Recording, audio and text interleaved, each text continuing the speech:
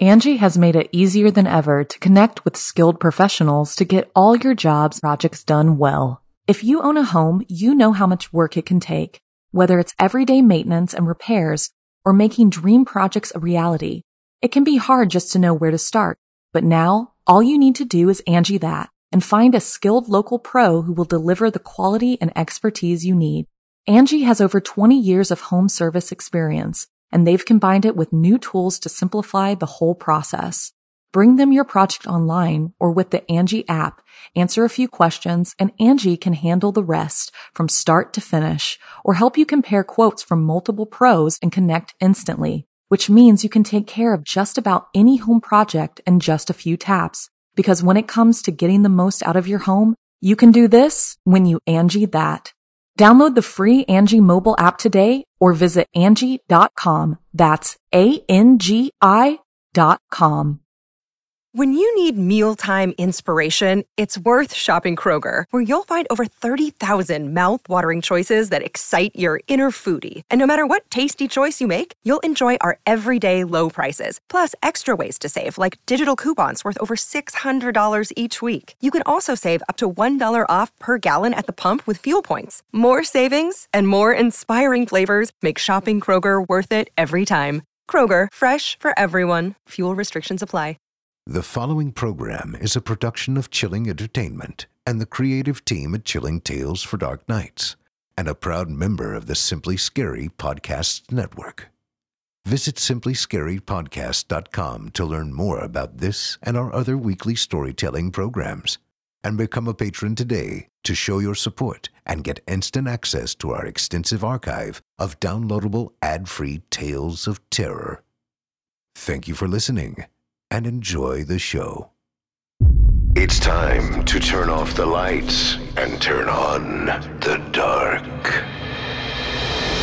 Chilling Tales for Dark Nights.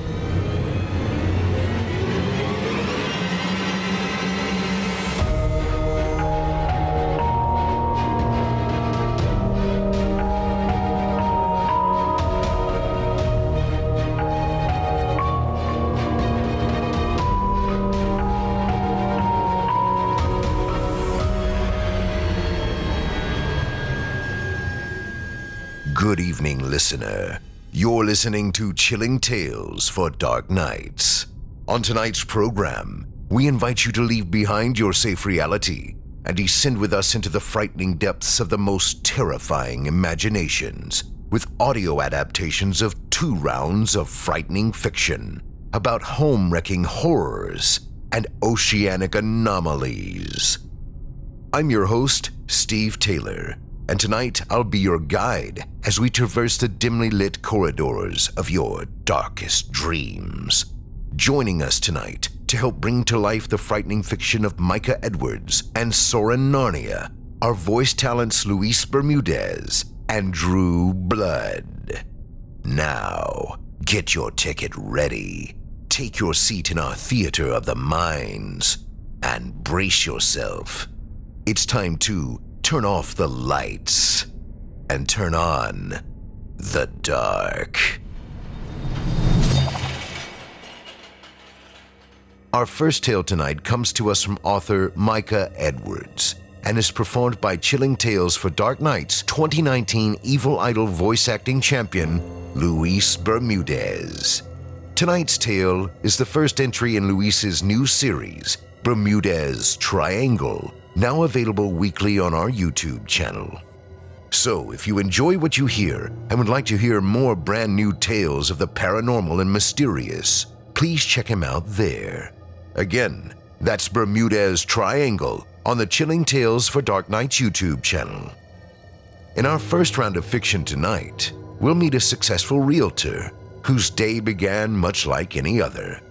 That is, until he showed the Huber family a home that truly was one of a kind. Without further ado, I present to you Gray Michael.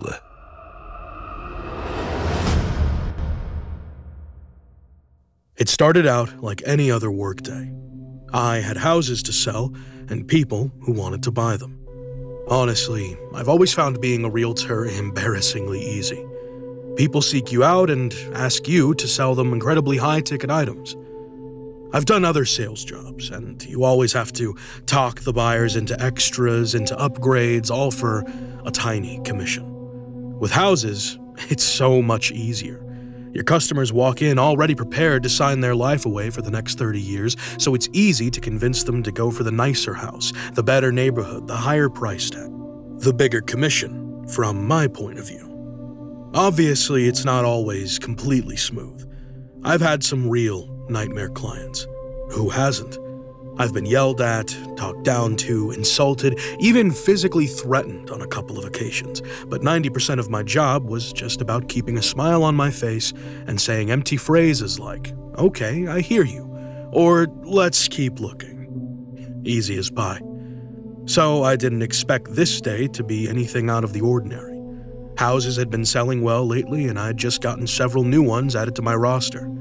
If I kept my numbers up, I was on track to have the most sales of the quarter, so I was pretty motivated to get out there and get folks into a new house.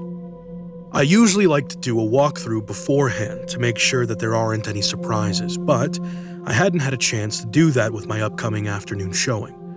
If I had, maybe it would have turned out a lot better for the Hubers. Then again, maybe it would have turned out a lot worse for me, so I don't know. The house looked fine from the outside. It was a California split level, a little under 2,000 square feet, a classy mix of brick and wood siding. The house and land were well maintained, and I could see that Mrs. Huber, Marilyn, was already charmed by it. It was within their price range in the school district they were looking for, and basically everything was just falling into place. I could smell an easy sale. I was going to be able to knock this one off on day one, and then it'd just be a matter of paperwork. I refrained from rubbing my hands together in glee as I walked the Hubers up to the front door, but only barely. That's how good I was feeling about this. Inside was great too, at least at first. Hardwood floors in the entry hall, big windows letting the whole place glow in the afternoon sun, nice neutral colors on the walls, and a pleasant smell in the air. It was picture-perfect staging, and the Hubers were eating it up.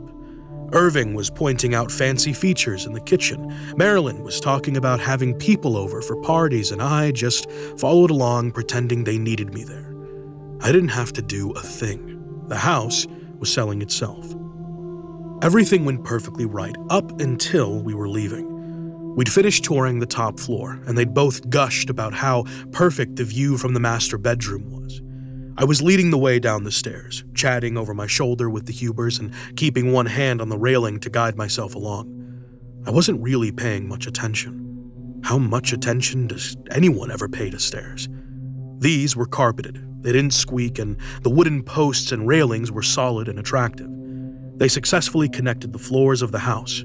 That's all you can really say about stairs. Suddenly, Marilyn broke into my patter.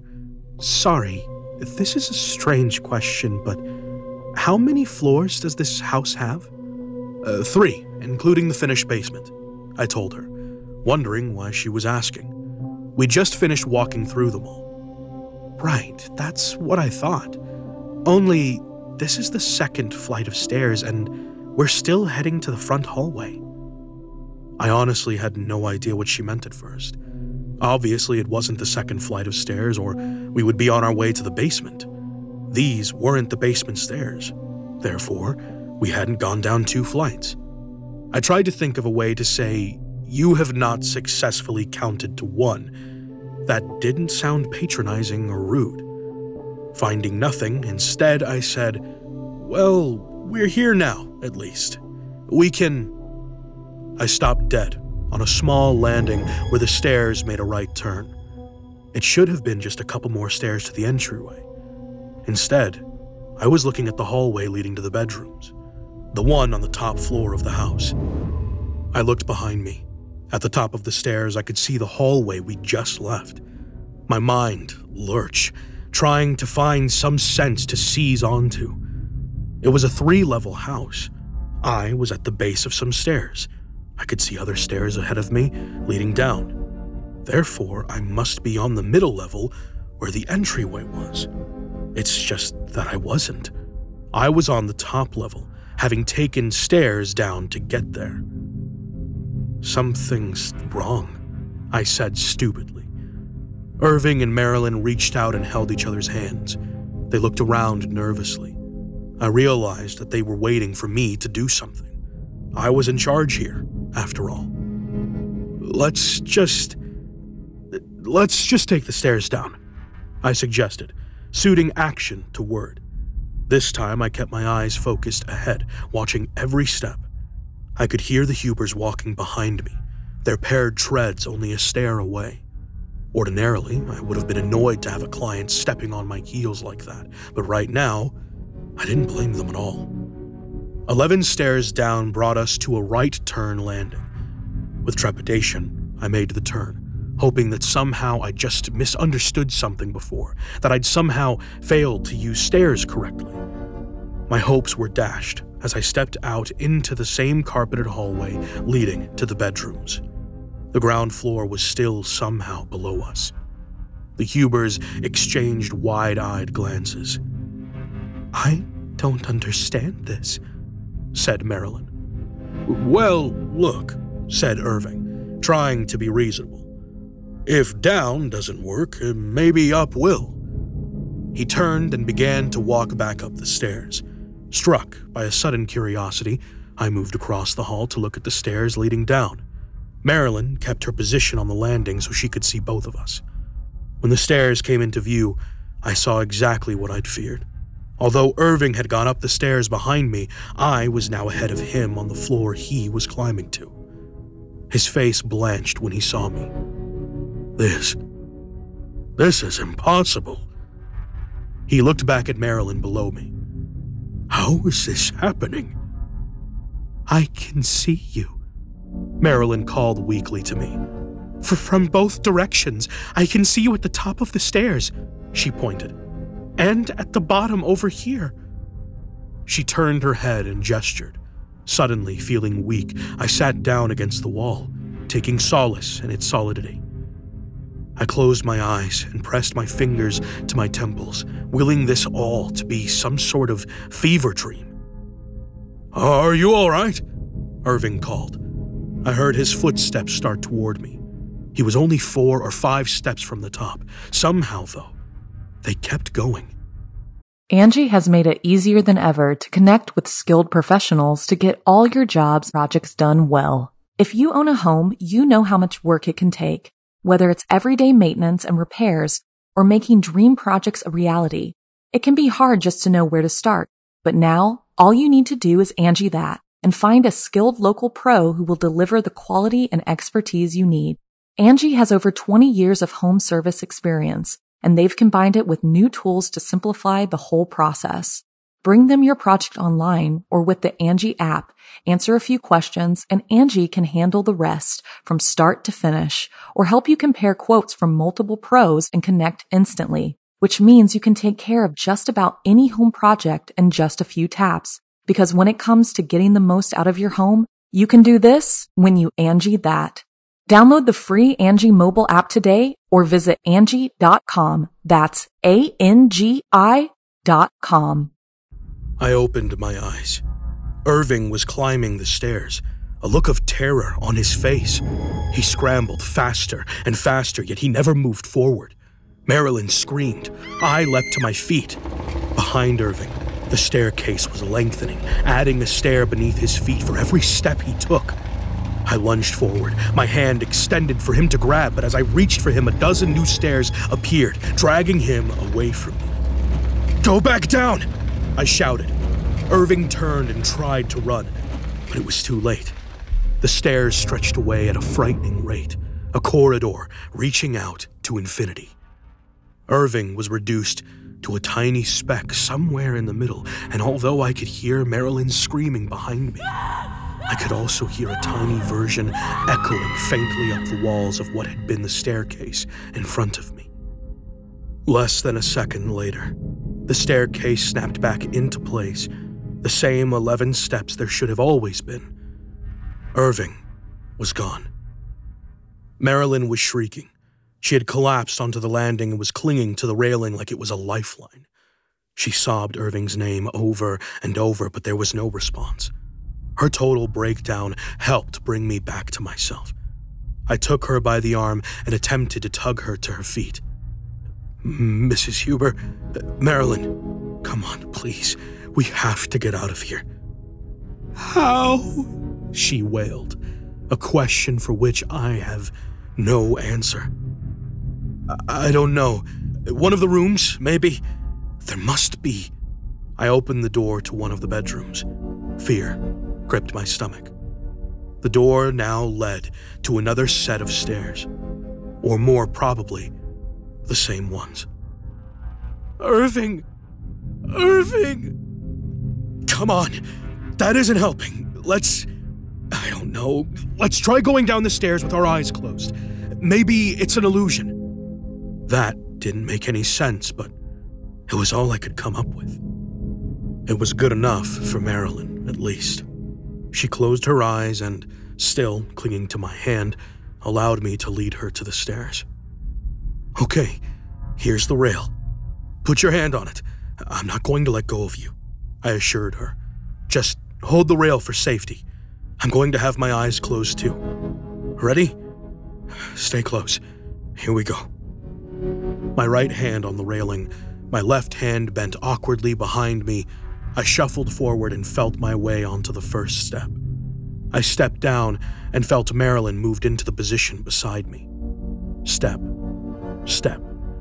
Down the stairs, one shuffling movement at a time. I kept my eyes squeezed shut, letting my feet guide me. Slow though I went, after a few steps, Marilyn began to fall behind. Come on, you've got to keep up. I'm trying. You're going too fast. I'm barely moving, I thought, but did not say. I bit my tongue and took another step. From behind me, I heard Marilyn's muffled footsteps hitting the carpeted stairs. Once, twice, 3 times. My left hand, still gripped tightly in her fist, began to get pulled slowly backward. Marilyn, slow down, she begged me. You're getting too far ahead. Stop moving. Fully stationary, I risked opening my eyes. I saw what I already knew had to be true. Just as it had with Irving, the staircase was beginning to lengthen. Marilyn, I said, my voice catching in my throat. Her eyes popped open, widening in fear as she realized what was happening. Help me! Her palm started to slide through my grasp, and I did the only thing I could do. I pulled as hard as I could, yanking her off of the stairs and sending her tumbling onto me. We fell down the last 4 stairs together, crashing into the wall of the landing hard enough to crack the plaster. I saw stars and tasted blood. Shaking my head, I struggled to a standing position and found that I was now looking at the entryway, its gleaming wooden floors a shining beacon of hope. Marilyn was still sobbing on the ground, her arms wrapped around my leg. I'd like to believe that I wouldn't have bolted for the door and left her there in any case, but I certainly wasn't going to do it with the death grip she had on me. Marilyn, we made it. We're here. We can get out. She looked up, fearful and disbelieving. Come on, I coaxed, lifting her to her feet once more. Look, there's the door. We can go. But Irving! I know. We'll come back for him, I lied. There was no chance I was ever setting foot in that house again. We can get help. We've just got to go. I half dragged her to the door. I was certain that it was going to be another trick, that the hallway would begin to stretch or the outside door would open to more stairs, but I had no idea what else to do. When I opened the front door and it actually led to the outside, I burst into tears. Eyes streaming, I raced down the brick steps. Marilyn kept pace with me, both of us running as fast as we could until we collapsed against our cars, chests heaving. Her hair was wild, her knees were skinned, her blouse was torn. I was certain I looked no better. I could feel a painful wetness on the back of my head where I'd banged into that wall, but my hair seemed to be keeping most of the blood in place, And if that was what it took to get out of that nightmare, I counted it a small price to pay. We stared at each other for several minutes. My heart rate gradually slowed. My mind attempted to tell me that I couldn't have seen what I thought I had. It was a bright, sunny suburban day. Houses didn't unfold into impossible geometries, not in a nice neighborhood like this. If Irving had been there with us, I might have even convinced myself it was some sort of hallucination. But he wasn't. The house had him. "We have to go back in," Marilyn said, but her voice lacked conviction. I shook my head, eliciting a stab of pain. "No way. Sorry, no way." "But Irving's in there!" "We'll get him. We'll get help. We can, I don't know, tie a rope to the outside or make a human chain or something. Something. But we can't go back in there like this. I can't just leave him." "We'll come." My response was interrupted by a loud slam from the house. Our heads both jerked up to see the front door standing wide open. Irving stood in the door frame, gripping the edges like his life depended on it. He gave a cry that was half a yell of triumph and half a sob, and then he fell bonelessly down the brick steps to the pathway below. Marilyn and I raced over. Irving was in bad shape, and not just from the fall. His clothes were tattered and filthy. His hands were bloody and blistered. His hair was ragged. And although he had been clean-shaven when we stepped into the house, he had now what appeared to be several days' growth of beard. "Irving! Irv! Marilyn cradled his head in her arms, but Irving did not move. I checked his pulse and was relieved to find it present. I let Marilyn attempt to wake him up for another minute, and then I took out my cell and called the 911. I lied to the dispatchers. I said he'd had some sort of an attack, that I thought maybe it was blood sugar related. I said his wife was here and would hopefully be calmed down enough when they arrived to give them better information. I gave them the address and told them we would meet them at the street. They said not to move him, and I told them that that was where he had collapsed. Then I hung up the phone so I could drag him to the curb. The open door of the house gaped mockingly behind me, challenging me to come back inside. It scared me to look into it, but it scared me more to have my back to it. So I simply got as far away as I could and waited for the EMTs. The ambulance took the Hubers away, leaving me alone. With no idea what else to do, I got into my car and drove back to the office. It wasn't even really a conscious decision. I was in shock and running on autopilot. I wandered into the office looking like I'd been mugged in the parking lot. I stumbled to my desk, ignoring my coworkers' questions, and fell into my chair. I stared at my reflection in the blank monitor as their chatter passed over my head. After a few minutes, a hand fell onto my shoulder. I looked up to see my coworker, Marianne. "What happened?" Him. There was an attack. He had an attack, Keeping her voice low, her eyes darting around to see who was listening, she asked, "Was it a house?" "What? A house? Did something go wrong in the house?" I stared at her dumbly. She pressed on. "Monsters, bent space, distortions of reality?" I nodded. "Okay, here." She passed me a business card, one from our agency. The name on it was Gray Michael. It wasn't anyone I knew. "Gray," I started. Marianne frantically shushed me. "Do not say his name until you're ready to talk to him. Go get cleaned up first. Take a moment. Don't stumble into this." "Who is this?" She glanced furtively around again. "He's a coworker. He specializes in difficult houses. He can help you here." I looked around the office. It wasn't that large of a space. "Okay, but who is he?" "When you're ready, go out into the hallway. His office is right there. I've never seen it. You will once you say his name. Marianne moved off into the office, spreading a cover story about a client fainting and dragging me with him down some steps. I turned the card over in my hands a few times, then tucked it into my pocket and went to wash up. I wasn't wholly successful at getting all of the blood out of my hair, but by the time I was done, I looked fairly presentable and felt a whole lot more awake. My brain was working overtime, trying to convince me that I'd imagined the whole thing, that I'd fallen and hit my head and made the rest of it up. But there was still a 911 call in my recent calls log, and I knew that if I called the local hospitals, I'd be able to find out where the Hubers had been admitted pretty easily. I planted my hands on the bathroom counter and stared at myself in the mirror, trying to decide if I was looking into the eyes of a crazy person. In the end, I shrugged and turned away without an answer. "All right," I said to myself. "Let's go find Gray Michael." His office, as Marianne had said, was right there. The name was on a plaque on the door. It was impossible to miss, yet I'd somehow walk past it every day. I knocked lightly on the door. "Come in," called a mild voice. I opened the door and met Gray Michael. He was normal.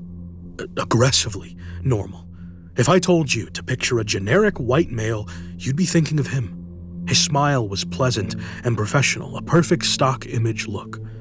He gestured to a chair in front of his desk. "Come in, close the door, have a seat. So, you have a problem." I followed his instructions. "How do you know I have a problem?" "You have my card," he said, as if that explained everything. "Tell me what happened." I started to speak, but he quickly held up one thin finger. "Not what you think happened, not what must have happened because what you remember can't possibly be true. Tell me what happened, in order, without apology or prevarication." Something in his voice made his words less of an instruction and more of an unassailable command. I opened my mouth and let the words fall out. When I had finished, Gray Michael nodded his head. "Simple enough." "Simple?" "Yes, this is small, a fledgling. One trick, very little power. Shall we go?" "Go where?" I was totally lost in this conversation. "To the house. To remove it." I started to refuse, but Gray Michael stood up from his desk and brushed invisible dust from his suit. "Drive. It will give you something to do." Without thinking, my keys were in my hand and I was heading for the door. We were out of the parking lot before I even realized he was riding in my passenger seat. "I can't go back in there," I told him. "You won't have to. Only one step, so that you can declare your request for assistance." "What?" "You need to say the following phrase, as exactly as you can. I, as the duly appointed representative tasked with the preservation of this home and its contents, hereby invite Gray Michael inside." Only he didn't say Gray Michael. His lips said Gray Michael. The sound said Gray Michael. But what I felt was something dark and broken, words of tortured malice. We passed the rest of the drive in silence. Gray Michael seemed content to watch the scenery while I was simply trying to calm my panicked brain. When we pulled up outside, the front door was closed.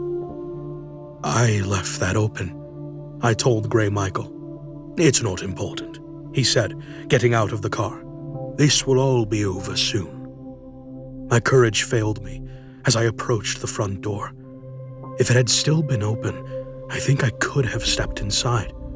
But to grasp the handle and open it myself was beyond me. I can't do this." Said Gray Michael. "Are you saying that you've wasted my time?"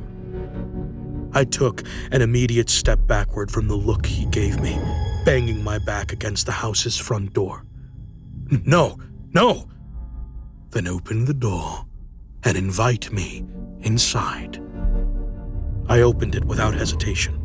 My fear of the house hadn't lessened, but I'd found something I feared more. I took a single step inside. "That's far enough," said Grey Michael. "Now, invite me." I cleared my throat.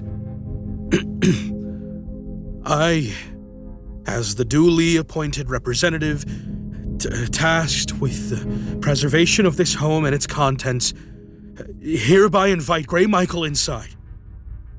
His name twisted like burned rope in my throat. It felt like nails on bone, carving secret messages on my skeleton, words that would never leave me.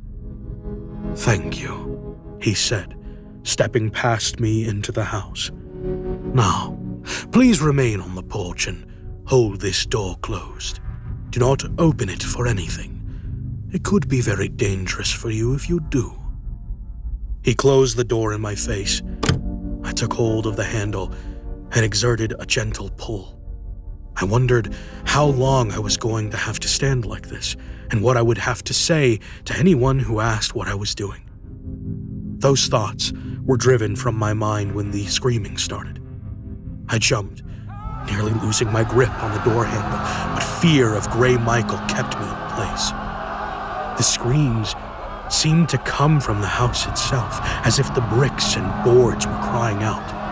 They ranged up and down in pitch, sounding sometimes human, but always terrifying. Then the scratching started, desperate clawing against the door. I felt tugging against the handle, and I leaned my weight back, heedless of the steps behind me. Not for anything, Grey Michael had said, and I would not open it for anything. My blood ran cold as voices began pleading with me. Children, old folks, family members, they begged and cried to get out. I stood fast. They slowly died away. "Thank you," said Grey Michael from behind me. I spun around to find him standing at the bottom of the steps, not a hair out of place. "You can release the door now. The house has been cleansed." "What do we do now?" "By preference, you take me back to the office. You have a house to sell, after all, and I have other work to do." We were silent again on the drive back. At one point, he yawned. I glanced over and caught a glimpse into his mouth. It opened like a cave, distant lights glittering inside. He saw me watching and raised an eyebrow. I said nothing. We shook hands back at the office. "I'll be seeing you around," Grey Michael said. I've been trying not to think too hard about what that might mean. In the meantime, anyone looking to buy a house, I can guarantee with absolute certainty that it is not haunted. Grey Michael made sure of that.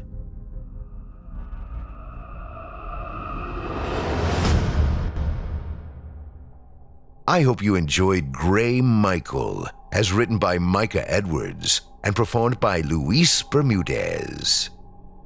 If you enjoyed that first tale and would love to read more from tonight's very talented feature author, you can help support them by visiting simplyscarypodcast.com/Edwards.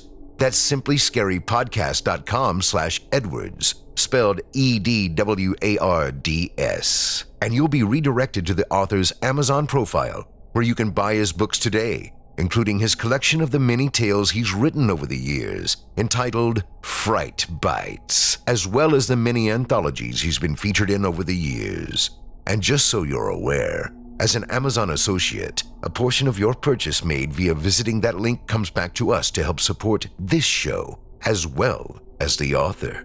So don't delay. Visit simplyscarypodcast.com/Edwards and pick up any of the wonderful titles available on Micah's page today. You won't be sorry you did. And by all means, if you enjoy what you read, don't forget to leave him a 5-star review and a kind word, and let him know you heard about him here on this show. Thanks again for your support of this program and of tonight's featured author. And don't forget, you can hear more of Luis Bermudez via his new series, Bermudez Triangle, exclusively on our official YouTube channel, where you'll hear haunting new tales every month. Up next, we've got a second sinister story for you, as written by our good friend Soren Narnia, creator of the Knife Point horror series and podcast, and performed by Drew Blood.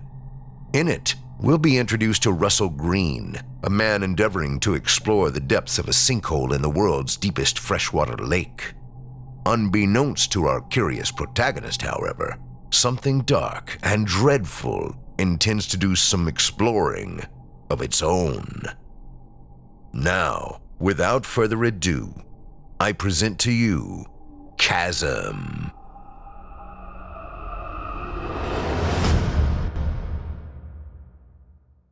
My name is Russell Green.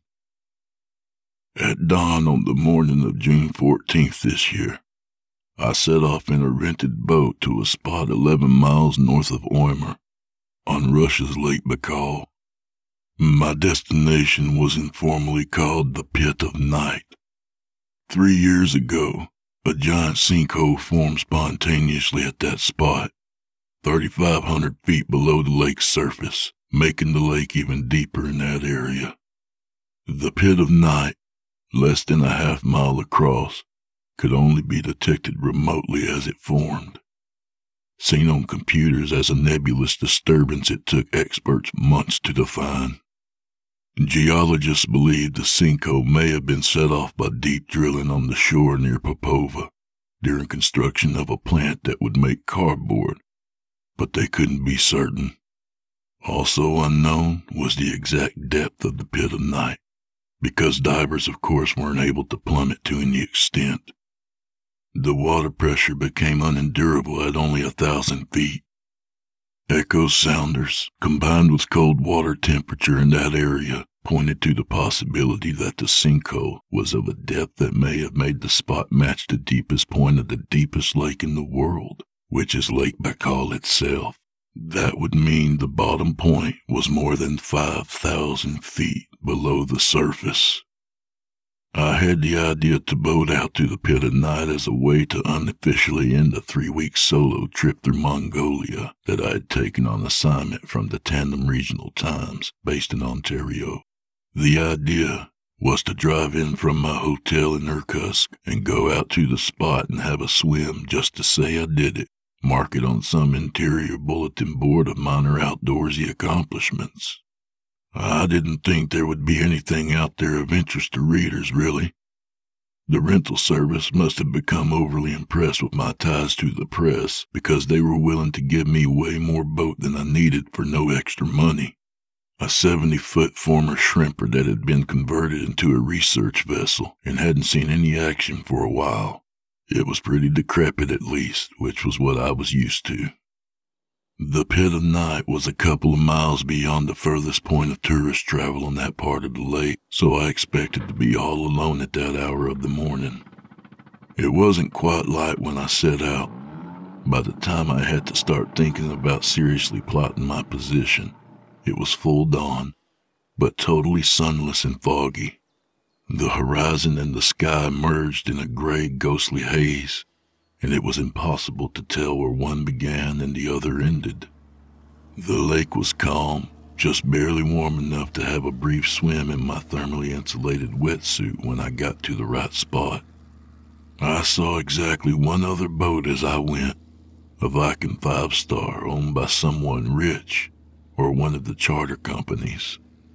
It had been more than a year since the incident that had cemented the sinkhole's nickname. I'm talking, of course, about the disappearance of the Bierbächler sisters, the German outdoor adventurers in their 20s who were as famous for their fashion model looks as their mountain climbing and deep-sea diving exploits, and who didn't mind trading off those looks to secure further funding for their travels. But above all, they were experienced, intelligent explorers. They blogged about crossing the Pit of Night on their way northeast in late June last year during a photography trip, and 16 hours after they embarked from Oimer, the search for their vessel began. Yet nothing was ever found. Not bodies, not the boat, not the slightest sliver of wreckage. The Bierbachelor sisters had simply disappeared. That was all it took to create the beginnings of a legend about the sinkhole and what it might be hiding. It was tough to forget the last picture they took together as they climbed aboard their boat and headed off, smiling at the camera. The likeliest scenario was that they had gotten caught in a squall and the boat sank. Lake Baikal's sheer size made it incredibly difficult to pinpoint their route and dive for wreckage with any real precision. There were whispers that an abduction was possible, a kidnapping, piracy, but no evidence had been found of this. It remained a mystery. Consulting my GPS, I closed in on the sinkhole right on my informal schedule, putting along quietly at 12 knots, feeling more and more alone. Though God knows that was a feeling I was completely used to, doing what I did for a living. Even I, though, had my own interior tears of solitude, and that murky, oppressive sky and the barren emptiness of Lake Baikal all around me depressed my mood. I found myself looking forward to the plane ride home. I'm not sure exactly when I killed the boat's engine because I was more or less on the pit's center point. Visually, of course, I saw nothing different. From my vantage point, the lake looked just the same. I sat and put on my wetsuit and snapped a couple of pictures of myself smiling, and then I dove over the side of the boat into the cold water. It was so cold, I let out a little yelp going in, but I had experienced worse. I took a couple of leisurely laps around the boat, then treaded water for a time. Then, for posterity, I closed my eyes and let myself simply sink.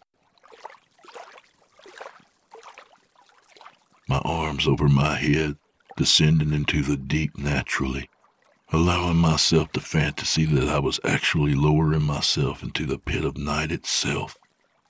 The pit's gaping mouth was 3,500 feet below me unseen, but at least I could say I gave it a chance to suck me in forever, to claim me, but it never did.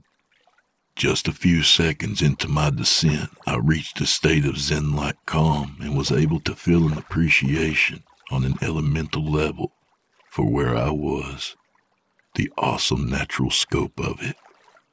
I opened my eyes and saw only darkness.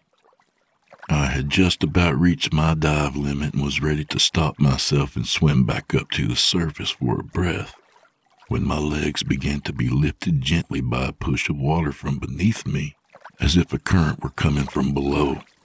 The water felt no warmer or colder. My legs went up until I was horizontal in the dark, and I could hear the low moan of a large body of water shifting, reorganizing, and I freaked out a little, frightened of what might happen to me depending on the size of that current. I began to swim upwards quickly, but the current became quickly stronger than I, and it turned me completely over. I popped up above the surface in a bit of a panic, but I regained control again quickly. The surface of the lake was still calm. Only when I was comfortably treading water again did it become just a little choppier where I was. I was maybe 27 feet from the boat, and I swam toward it with some haste. There was no telling where that rush of water had gone to, or how big it had been. The only other time in my life I'd felt something like that had been when I was swimming in the Sea of Cortez, and the blue whale had passed me from below. The whale wasn't more than 10 feet from me, but there was nothing that size in Lake Baikal, which was strictly a freshwater lake despite its 12,000 square mile size. I'd read that the creation of the sinkhole may have created powerful vents, but I'd never read any accounts of them. The old fishing boat rocked very gently as I grasped the ladder and slung over its port side and climbed back up. I turned and looked at the spot I swam from. There was nothing there of any note. I had my adventure, and after I changed out of my wetsuit, I'd head back to the shore. I wondered if the Beer Bachelor sisters had maybe encountered the results of a vent, as some believe, and how strong it might have been. But even if they had, that might have merely wrecked their boat, but it wouldn't have swallowed it, unless whirlpools could be created over the pit of night. I had heard of phenomena like that. I entered the open cabin, changed out of my wetsuit and into a sweatshirt and jeans after toweling off. I remained in my bare feet. I took 2 more pictures, both of the dreary gray horizon. Visibility remained very poor. It was a little unsettling not to be able to pinpoint where the horizon truly began because of the blurred focus effect the humidity was causing out there. At the point where the surface of the lake disappeared into nothingness so far out, I could see a slight disturbance. Very small waves were forming now, rolling in toward me. The kind of waves generated by a large craft, but I saw and heard nothing out there. It was more likely that the weather was not quite what I thought it would be. I had absolutely no indication that there would be the slightest meteorological disturbance in the area of the pit. The forecast had been for no sun, but certainly nothing above a 2 on the Beaufort wind scale. But the climate could be strange, and it was best I was leaving now. The boat began to rock gently. The waves seemed to double in size very quickly, but still no hint of wind. I thought something beyond the horizon was creating those waves. I was momentarily unbalanced as the lake's icy water slapped against the boat. Looking east and west, I saw that this was a very localized disturbance, as the surface was strangely calm, only 100 yards away. I moved into the cabin to be more secure. I would start the engine as soon as the boat was stable. I peered through the port side window, stabilizing myself against the ledge in front of me. The waves were getting smaller already, and the surface of the water was settling. I emerged from the cabin, closed my eyes, and listened. No engines, no horns, just the low hush of the black water. Then came a sound I've tried to describe many times, and always felt I failed to.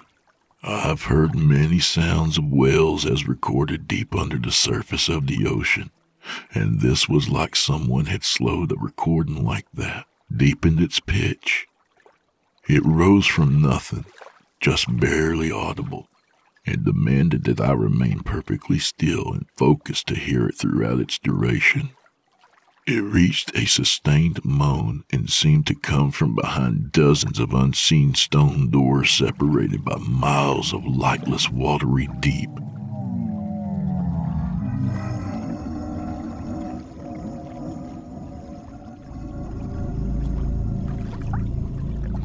"15, 20 seconds, then gone, dissipating like mist in every direction and no direction, though I felt the source was far beneath me, not out there somewhere on the lake. No creature in these waters could have ever made a sound that full, that echoing, and I had the terrifying thought that maybe that was what the sinkhole's creation had sounded like thousands of feet beneath the waves, and there had now been another destabilization which was opening it even further, creating a suction which would take me down forever. By now the boat had drifted to a point I guessed was on the southern edge of the pit of night. I started the engine. It kicked grudgingly into life. I had the presence of mind to cue up my smartphone's voice recorder just in case that sound came again, though I might not even hear it over the sound of the engine. I turned the boat back toward the south, swinging around in an arc wider than I needed, so I could get a better look at my surroundings. Every direction looked the same. I had to rely on the GPS to point myself in the right one. So paranoid had I become that I cross-checked its hint with the compass on my key ring. I headed back slowly because I didn't want the sound of the engine to blot out everything else. I was content to putt along that way for a while, replaying that sound I had heard in my mind again and again. It was truly not different enough from things I had heard in nature in my years of traveling to be something to be feared, but I feared it all the same. I turned and looked behind the boat, and I imagined a brief glimpse of the Bierbachelor sisters standing near the stern. The color leached from their flesh by days and days beneath the lake, their location missed again and again by hopeless rescue vessels. I snapped myself out of that quickly. I focused on the tiny GPS display so I wouldn't have to think so much, and when I was about a mile past the pit of night, I opened up the engine more to get up to a speed I felt better about. For about 5 minutes I plowed forward, hearing nothing over the engine, feeling a humid breeze created entirely by my motion. Occasional raindrops struck the window in front of me, nothing to worry about. The way ahead was foggy, unclear, but that didn't really matter now. My only concern a few minutes from now would be a boat emerging too quickly up ahead. I'd estimate that I had my attention fixed totally forward for a total of 8 minutes before I turned around that second time to look back. Maybe I sensed something, but I certainly hadn't heard it. About 150 yards behind me, just at the point where visibility became washed out, some enormous thing was disappearing beneath the waves. When I had turned, it had been in the act of descending, so that I only saw the end of its rapid motion and wasn't able to accurately judge the size of what I'd seen. I could only see that it had been a dark gray mass, jagged and contoured as if a gigantic rocket poked up from below and then swiftly vanished again in reaction to outside forces. Maybe 15 feet of it had protruded, and for no more than a couple of seconds. From that point where it sank under the waves, whitecaps rolled outwards, fairly big ones.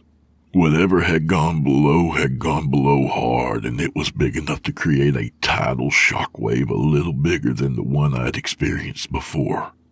I killed the motor at once without thinking, compelled to move toward the stern to get even a few feet closer to the site.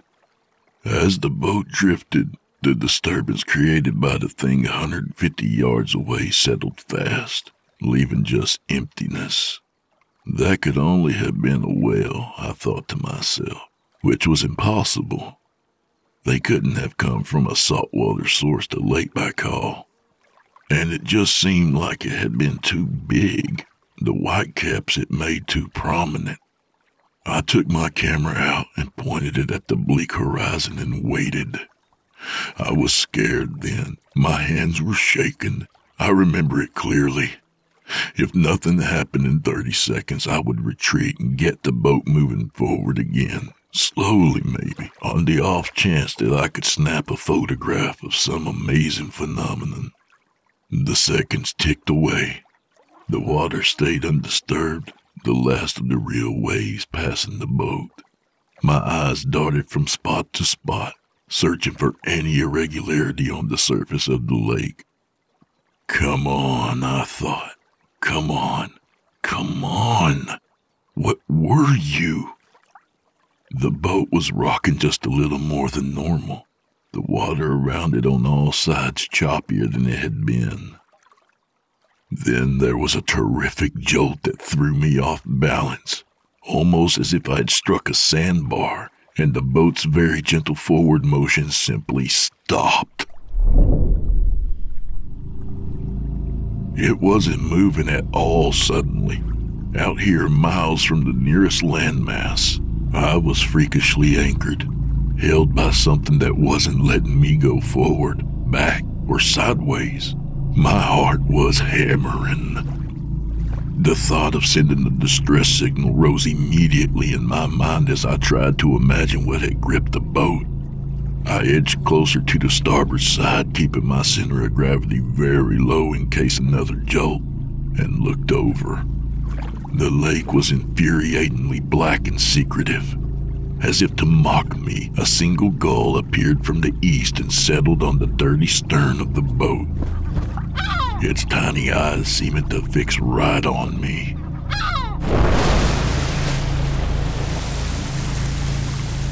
Water suddenly flew up, and from just beyond the stern in an erupting spray, a giant, pale, hook-like object the size of a man whipped from beneath the surface of the water and curled over the edge of the boat. The gull disappeared under its bulk. The hook thing smashed into the planks and drove deep into them, snapping them clean. As it withdrew, it ripped the boards with it and crashed through wood, fiberglass, and steel, smashing a gap there, pieces of the boat splintering and flying into the lake. The entire boat tilted upwards, and I grabbed the railing beside me to hold on. The visibly organic thing went below again after scraping a massive section of the stern away in a second and a half, and the boat settled uneasily, rocking left and right. I remember just standing there for a moment when my balance was secure, inert, numb with the kind of shock people must feel after seeing a car accident or being told their wife had suddenly died somewhere far away. Then my reflexes sent me back into the cabin to gun the engine even before I could survey just how bad the damage was. My only thought was to get away as fast as I could.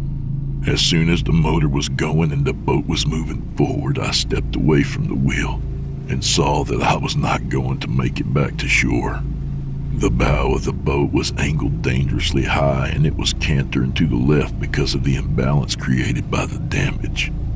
Water was freely lapping over the stern and sloshing into the hole left by the hook thing, more and more every second. The water was weighing the back down, making it too heavy. I would eventually turn over, I thought. It was only a matter of time, so I pushed the engine hard. Unable to keep the boat on a straight line, having to turn it against the momentum that imbalance was generating, the engine would blow out first, probably, destroyed by the lake water. The radio was in perfect working order. With the touch of one button, I sent my GPS coordinates to the Russian border guard, but locating an open channel through a gauntlet of static was the problem.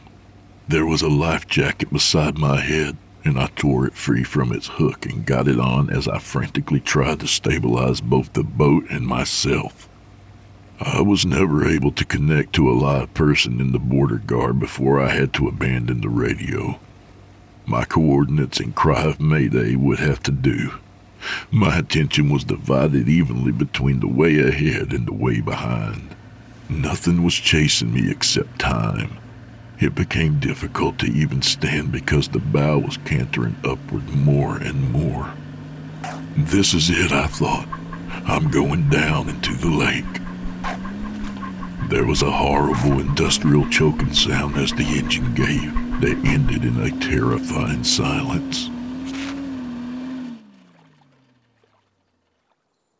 The boat carried forward with whatever momentum it had left, veering off to the east, getting me not much further toward the invisible shore. There was no point in waiting for it to go down. The incline would soon be too great for me to stay upright at all. I made my way out of the cabin in quick small maneuvers, hanging on to whatever I could. There was no time to get my wetsuit on. Fearing I was going to my death, I leapt over the side of the boat into the frigid water and watched the boat drift pathetically on, leaving splinters and shards and debris behind it. As I tread water, it got closer and closer to the disappearing point in the gray shroud all around me, and then moved into it just as it began to turn over onto its port side. And so I never saw it go fully down. It became a ghost. I tried to get my breathing under control so as not to go into total shock. I tilted my head to the sky because the blankness up there allowed me to focus on staying calm. My only hope would be to stay sane and swim, but it would take me another 2 full minutes for my brain to send me the proper signal to really move. Panic had me completely. And now, to my utter horror, my sense of direction had been destroyed. All directions still looked the same under that sky. I tried to visualize the path of the boat before and after it had been struck, but was unable to calculate anything clearly. My course, useless as it would be a guess, probably not even improving my chances of discovery by another boat or a rescue vessel by 1%. And so, I chose to just swim away from where I believed that weirdly organic seeming hook had emerged from the waves. I wasn't more than 30 yards on my hopeless journey when I heard the boat being struck far beyond the fog. Struck just once, hard, a low crack as if it were being split in two. An echo trailed it.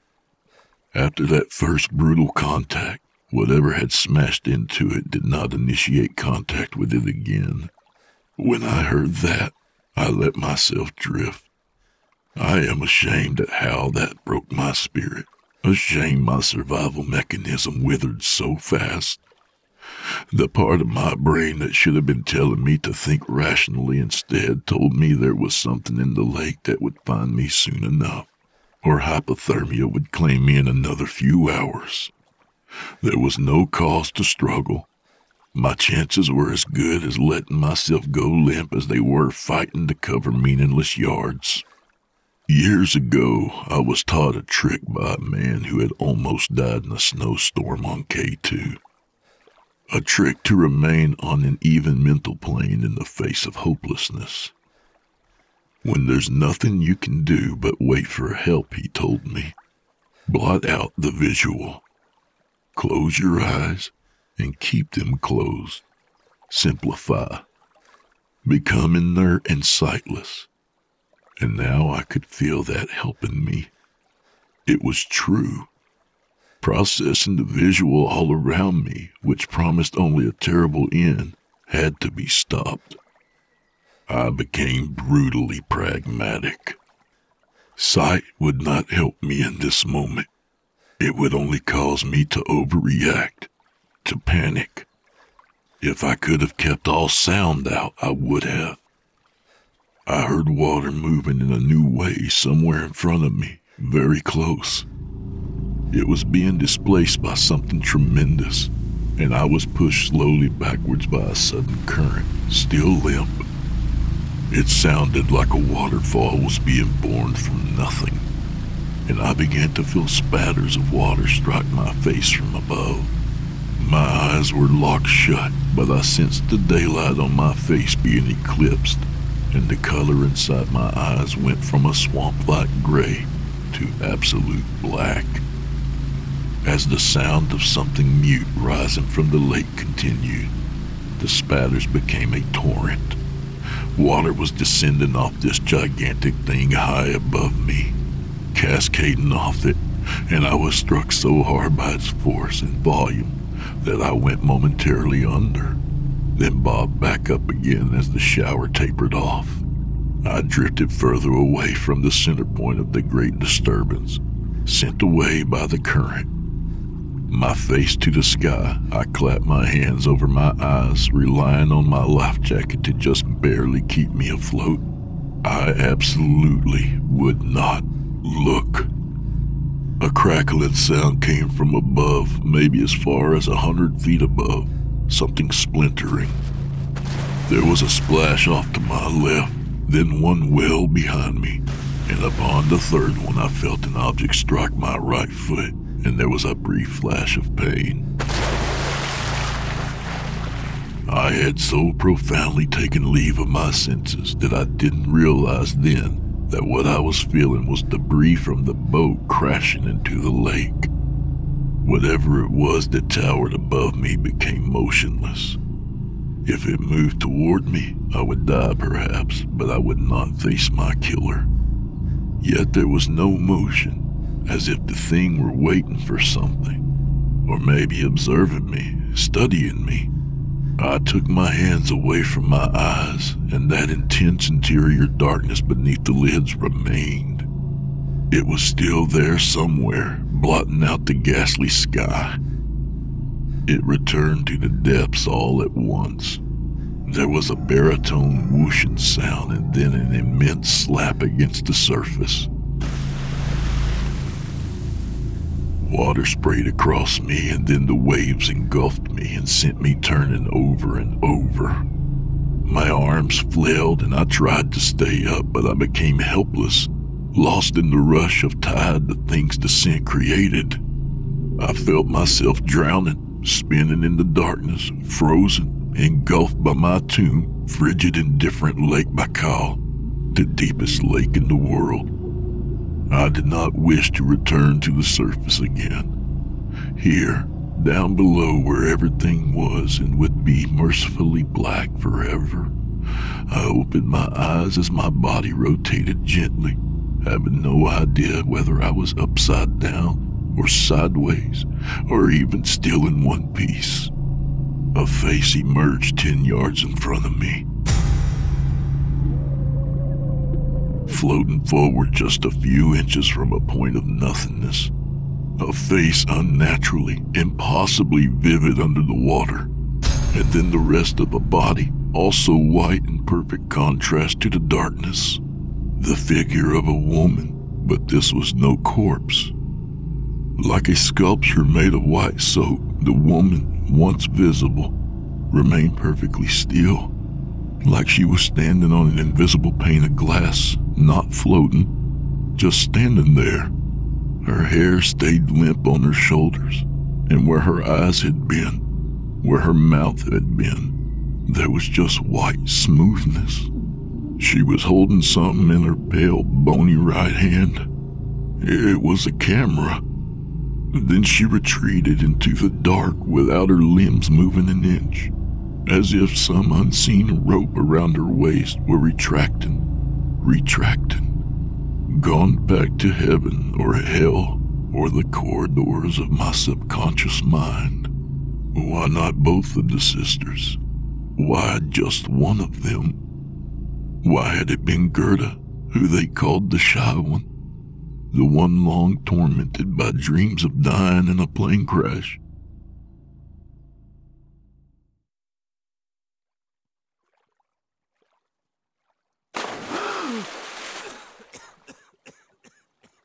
I next remembered gasping uncontrollably. I had popped up onto the surface and was coughing up blood and water, my lungs spasming painfully. The shock of my body's last desperate attempt to hold on to life forced my eyes open. I was looking directly up at the growing dot of a helicopter coming from the south.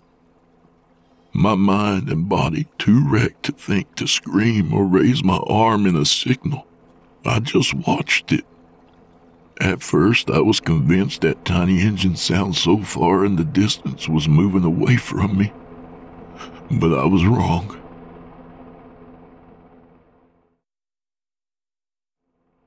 I was back in the exact same helicopter that rescued me 11 hours later, as it flew low and fast over the waves of Lake Baikal, now layered in the shadows of night. The searchlight, when they turned it on 2 miles shy of the pit of night, gave me discolored glimpses of the choppy, secretive surface. No one was talking as we went into a wide, low arc around the search site, the dangerous cold wind making it hard for the pilot to keep us completely steady. Everyone's focus had become quite intense. It was only just and fitting that I would be the one to first lean forward hard against the straps that secured me in point and tell them, There, I see it. There it is.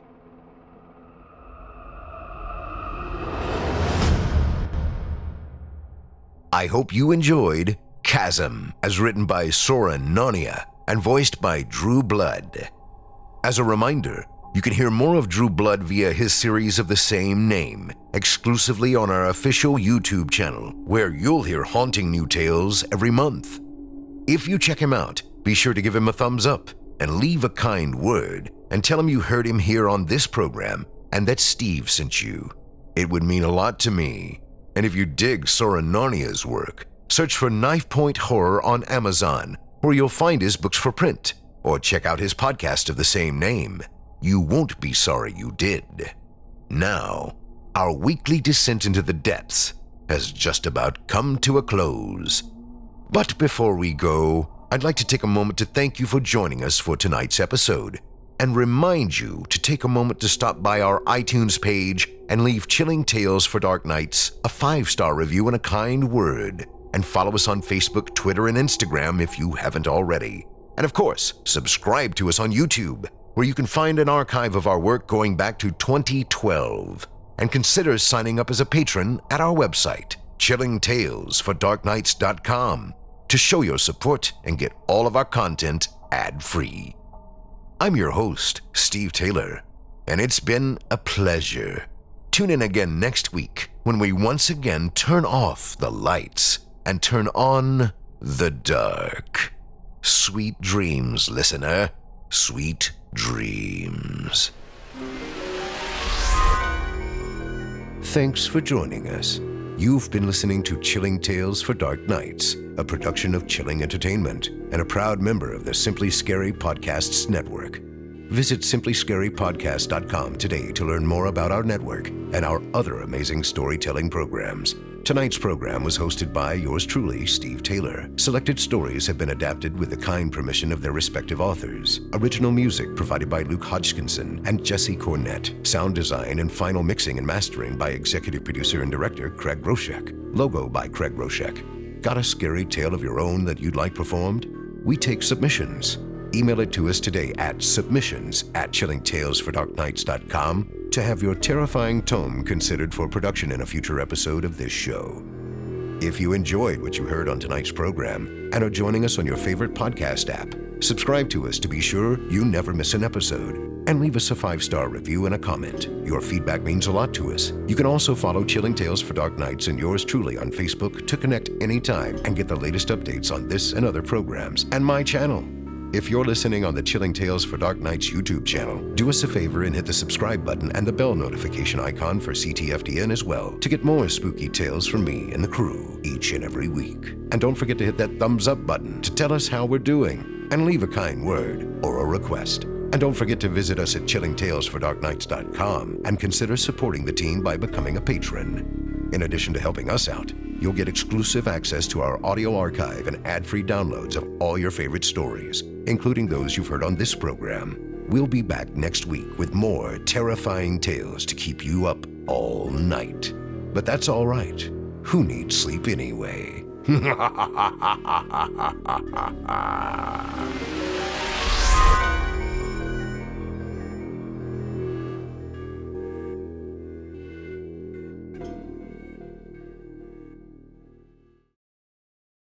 Angie has made it easier than ever to connect with skilled professionals to get all your jobs projects done well. If you own a home, you know how much work it can take, whether it's everyday maintenance and repairs or making dream projects a reality.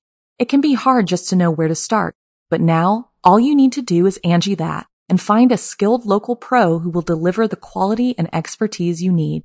Angie has over 20 years of home service experience, and they've combined it with new tools to simplify the whole process.